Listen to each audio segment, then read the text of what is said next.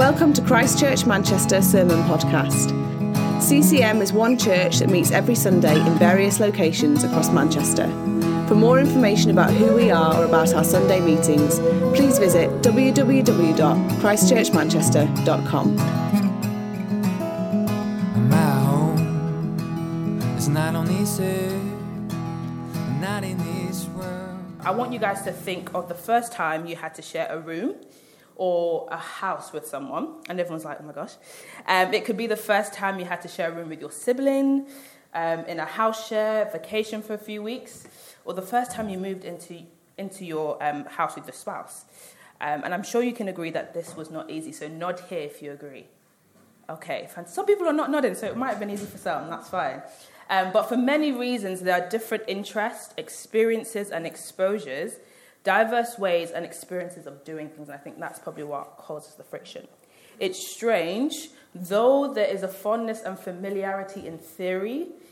When you move something that they don't really like and they move it back again, that theory changes, And it's really hard to continue unity, because I think unity is always good in theory, but often hard in practice. I remember a friend that had recently moved into a house that I shared with my siblings, and we would disagree on most things, like the kind of bananas I bought, the way I cooked food, the ingredients I used, my flavor palette. Cue deep sigh. During that time, I understood how the cheese felt when I grated it. I understood how the table feels when a comforter sands it down. It was so uncomfortable. And in my head, unnecessary and sometimes intrusive. Nod here if you felt this. Yeah, fantastic. It was, I could give another example as well when I first became a Christian and righteousness moved in. Okay, that was even more uncomfortable. What a story. There was a lot of eye rolling, a lot of, are you sure? A lot of buts, but a lot of fruit as well. And if you're here today and experiencing some sanding, some friction, some grating, do you smile and, cue smile and excitement here? Yeah, it's fine. Okay, cool. Among believers that you're discipling, among leadership, among sisters and brothers in Christ, I still want you to lean in because I know it's messy, but it's really fruitful as well. We may not be called to share a home, but we are called to share the same body, called to share in Christ's body. We're called to participate in his suffering and his subsequent glory. In a city like Corinth, which is the chapter that we're going to be looking at today, there were Greeks, Jews, converted Gentiles, newly converted Gentiles, and some Roman citizens as well. So you can imagine there was a lot of friction, a lot of grating, a lot of sanding. As they sought to navigate personal and cultural practices with the new life that they have in Christ, they asked Paul, what do we do? When you get in an argument and you ask someone to be like an intermediary, this was Paul. So they said, Paul, what do we do about these things? And as we heard last week, there was disagreements over gifts and how we could use our gifts and a myriad of things as well that they had issues with. We're going to touch on that a little bit later. But they had questions like, what do we do? How should we act? Do we consider compromise? Should we consider marring our conscience to be at peace with these other people that came from different cultural backgrounds? Should we consider ghosting? That's a word that we use in my age. But that's basically a way of deliberately and not telling them that you're going to withdraw from them. You're ghosting them, okay? And I think okay. I think Paul had some things to say by the inspiration of the Holy Spirit in 1 Corinthians 13. So he says, if I speak in the tongues of men and of angels, but have not love, I am a noisy gong or a clanging cymbal.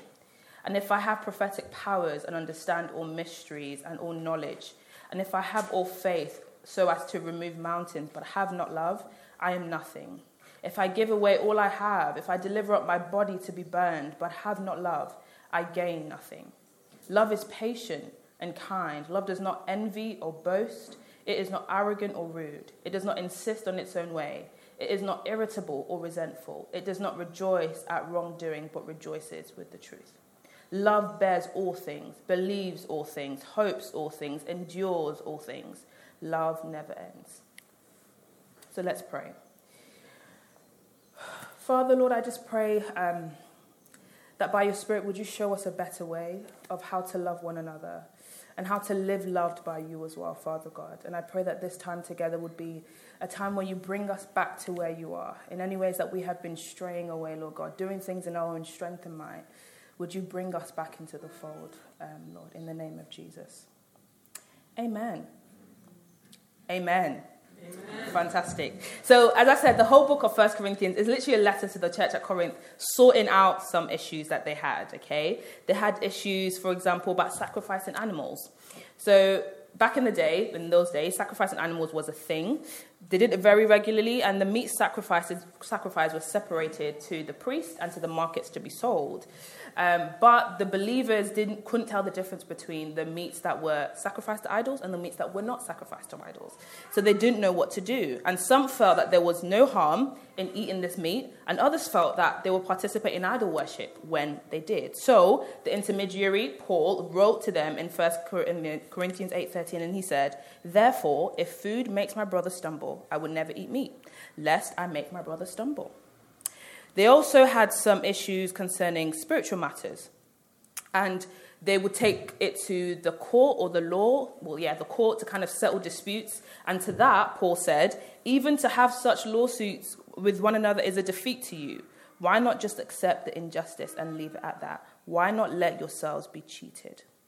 There was also things happening back then. So they didn't have an aristocracy, and that was really vital to bring some order and control. So because of no order and control, people sought order and control in themselves, and they would have something, I want to call it tribalism, but they kind of followed certain leaders. Yeah, and to that, Paul says in chapter 3, verse 4-5, "For when one says, I follow Paul, and another says, I follow Apollos, are you not being merely human? What then is Apollos? What is Paul? Servants through whom you believed, as the Lord assigned to teach." And again, in relation to this series, gifts, they had issues and how they used their gifts. They used it in a modest and improper way, not regarding the whole body, but just themselves. And to that, Paul says, 1 Corinthians 13, "If I speak in tongues of men and of angels, but have not love, I am a noisy gong and a clanging cymbal." And I think we still have disagreements now. And if Paul were to write to England with some issues maybe a year or two ago, he might say something like this. "To the church in England, I have heard there are many disagreements over face coverings and vaccines. Does it threaten your salvation? Does it cause others to sin? I urge you to consider the greater thing. Live in unity amongst yourselves." I'm not saying he wrote this, I'm just saying he might have written something like this, because the essence of all of Paul's letters were to cause believers to focus on eternal things, to look past the temporal and to set their hearts on Christ. And from reading the passages before and some of the things that I've laid out, you can draw out ways that Paul acts as an intermediary on how we should use our gifts by being both other-centered and eternally minded. So firstly, with the gifts that you have been given, be other-centered. This sounds logical. It makes sense. Like, of course, if I receive something, I'm going to give it away. Like, pass the parcel, you receive a parcel, you give it to the next person. However, I think there's a temptation to receive a gift and to use it to determine our identity. And it makes it hard to let go if we're holding on to something because we're using it to determine who we are. It's like a child when they receive a sticker with their name on it and they don't want to let it go because they're like, oh my gosh, don't take it away from me. Not knowing that the sticker was for the sake of other people anyway, not primarily for their sake. We can use wrongly the gifts that God has given to us. We can believe that the gifts we have been given is a primary evidence of God's love for us, and it's not. And sometimes that leads us to do things mentioned in verse 1-3. It leads us to be boastful. It leads us to be immodest and use our gifts in an improper way. It can lead you to seeking the gifts as an end goal rather than a means to the end of making disciples and glorifying God. I think we can use the presence of gifts and the lack of gifts to determine God's love for us. I think it's really good that Andy spent some time last week, just really clarifying and saying, no, like God's gift is for everyone because his love is for everyone. But when we consider the presence of gifts, we need to be careful of thoughts like, because I spoke in tongues, God loves me. Because I prophesied, God loves me. Because I teach well, because I pastor well, God loves me. And even with possessions, because I have a nice car, a nice house, God loves me. We never explicitly say these things, but when we look at someone else's possessions or gifts we contempt, we can attribute God's love to them. And when we do so, we agree with a lie. I remember a time in my life when I went to a conference. There was a lot of people there, okay?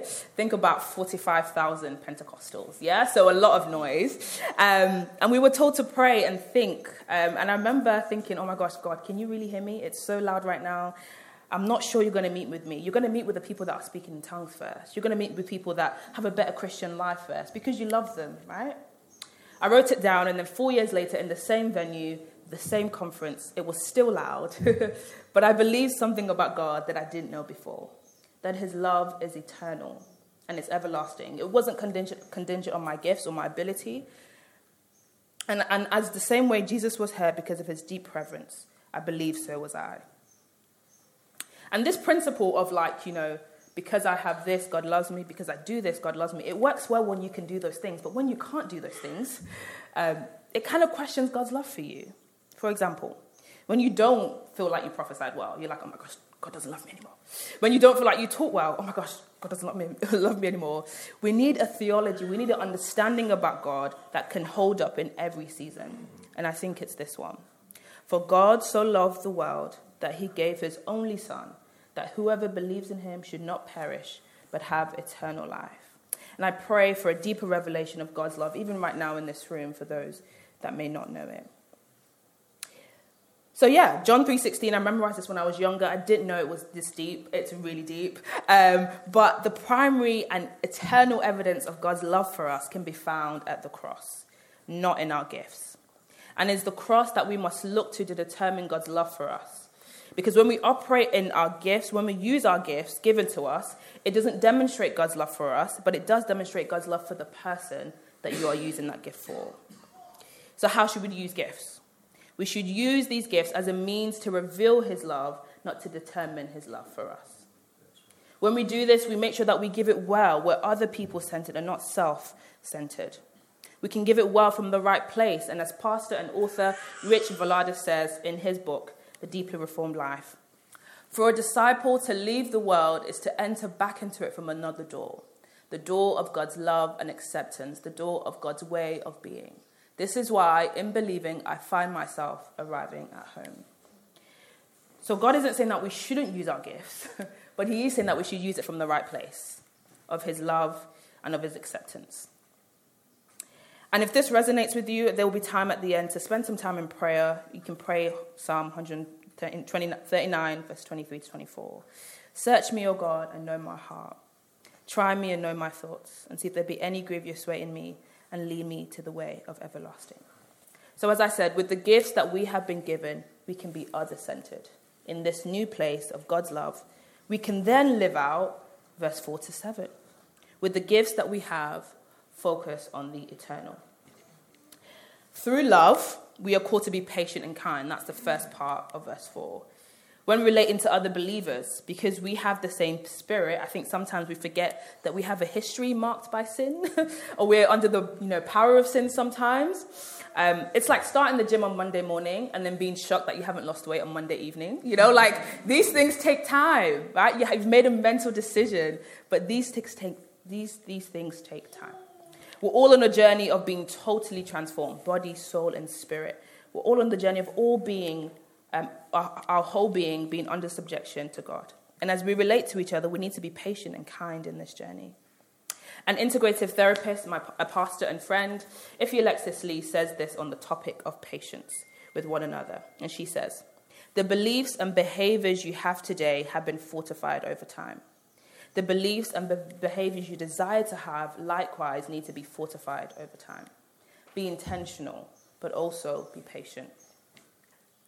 So yeah, we can do that with the friends that we're discipling. We can be kind and extend grace as they grow into the image of God.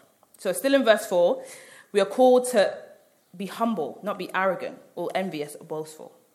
And I think there's a difference between arrogance and confidence, and there's also a difference between humility and timidity. And it all boils down to the source. The fruit is always preceded by the seed. An arrogant person's source is ultimately themselves. They're puffing up themselves. I can do this because I can. And a confident person's source is their creator. And Mary Cassian, author and of The Right Kind of Strong and Bible teacher, says it like this. If you lack confidence, giving yourself a confidence pep talk is not an effective solution. What you actually need is to stop relying on yourself. God beckons you to turn to an infinitely greater, more powerful, and more trustworthy source. Humility is seeing yourself rightly in view of God and not seeing yourself less. Philippians 2 says it well, so I don't really need to. In humility, count others more significant than yourself. Let each of you look not only to his own interest, but also to the interest of others.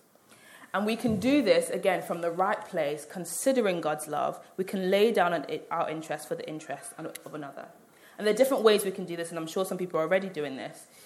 But we can lay down our preferences, like when... Sorry, I'm just the one laughing. Like a friend that leaves the last piece of slice for someone, that is hungry. And if that's not you, there's grace. Hallelujah, we can pray for you. But that's a way to lay down your interest by thinking of someone else. Through humility, we are called to think of the needs of others, whether it be small or large, than the needs of our own. And that's why I love what we do at community group. Maybe it's just my community group, but I think it's every community group. Someone serves the food for everyone first, before themselves. And as we do this enough times, everyone serves and everyone is also being served. And that's an example that I think God wants us to emulate in every part of our life, that we consider other people before ourselves from the place of God's love. Through love, we are called to not insist in our own way, to be irritable or resentful. And I think this is a bit similar to not looking to the interest of other people. However, have you guys ever been in a prayer meeting? Maybe you are this person in the prayer meeting. Again, there is grace. You've ever been in a prayer meeting and there's that one person that wants to pray the last prayer. Just have to have it in at the end. And sometimes it's a good thing, and sometimes it's an attempt to resist authority or resist being last. Resist the urge to have the final say. Within these settings, or even with friendships, during a disagreement, when you're going back and forth, and you're like, do you know what? It is my human right to be right. I am going to get the last word in. When we do this, we're often seeking to prove something about who we are or prove something about who we're not. But in the place of God's love, we don't need to prove anything. Considering God's love and acceptance, do not insist on your own way. Be more concerned with looking like Christ than being known to be right. Your need to be justified is not a human right. Okay? Can we say okay? Can we say let it go? Guys, can we say let it go? Hallelujah. Through love, we are called to rejoice in truth, not in wrongdoing. We also shouldn't rejoice in wrongdoing when the wrongdoing serves us. We can all agree that there is overt wrongdoing like war and discrimination. We can call it out and say red card, that's wrong. But what about wrongdoing that doesn't harm us but serves us? For example, an undeserved red card to the opposing team, it benefits our team, but it's wrong. And I think we can ask the Holy Spirit and work with him and say, you know what, Holy Spirit, reveal to me those areas that I'm rejoicing in truth, that I'm not rejoicing in truth. I'm only rejoicing in things that serve me. With the gifts you've been given, we can be eternally minded. Okay. With the gifts we've been given, we can be eternally minded. Part 2. Through love, we bear and believe all things. The New Living Translation says, love never gives up. It never loses faith. Never gives up on people. Never loses faith in God, who he is, and what he can do. I think we can have a deep sigh here. Because this is hard. This is hard to do. With the lens of the media, with the lens and the conversations within our families, this is hard. But with time spent in truth, with eyes and hearts attentive to God, this is possible. If you don't think so, just recall to mind the first time you had a crush on someone or someone said something positive or negative about you. You spent time thinking about that a lot. You meditated on it, either positively or negatively, and it changed how you interacted with the world. With our hearts and minds set on truth, meditating on truth, we can begin to bear and believe all things. I think it's worth noting here that we're not tenacious and, hopeful and enduring because we have a willingness to be hopeful and enduring. A house isn't a house because it just has a blueprint, right? There are other things that come together to make a house a house. The blueprint is the will and the intent of the architect, but the construction worker, the materials, the soil, the interior designer, the budget keeper, everything comes together. It takes more than a blueprint. It takes more than just the willingness to be hopeful. We need to set our hope on someone. Our tenacity and hope is made possible because our faith is built on a person, the person of Jesus Christ, in whom the whole world is held together. Through love, we are hopeful and enduring in all circumstances, including circumstances and conversations that are hard and are not easy. And I love what Tim Keller said. He's put it on Twitter, but I've just put it here as well. He says, "It is not the strength of your faith, but the object of your faith that actually saves you.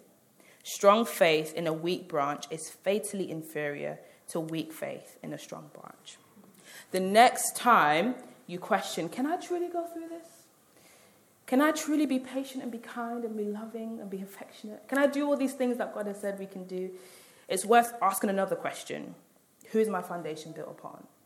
And if it's built on Christ, then you can. With his power and his work in you, yes, you can. With his love and his spirit flowing through you, yes, you can. And we can ask ourselves questions like, is my life really on Christ or is it on myself? Am I doing these things in my own strength or am I relying on the Holy Spirit? Because in him, we can do all the things that he has called us to do. So with the gifts that we've been given, we can be eternally minded. And I think we can all agree that this is a high calling.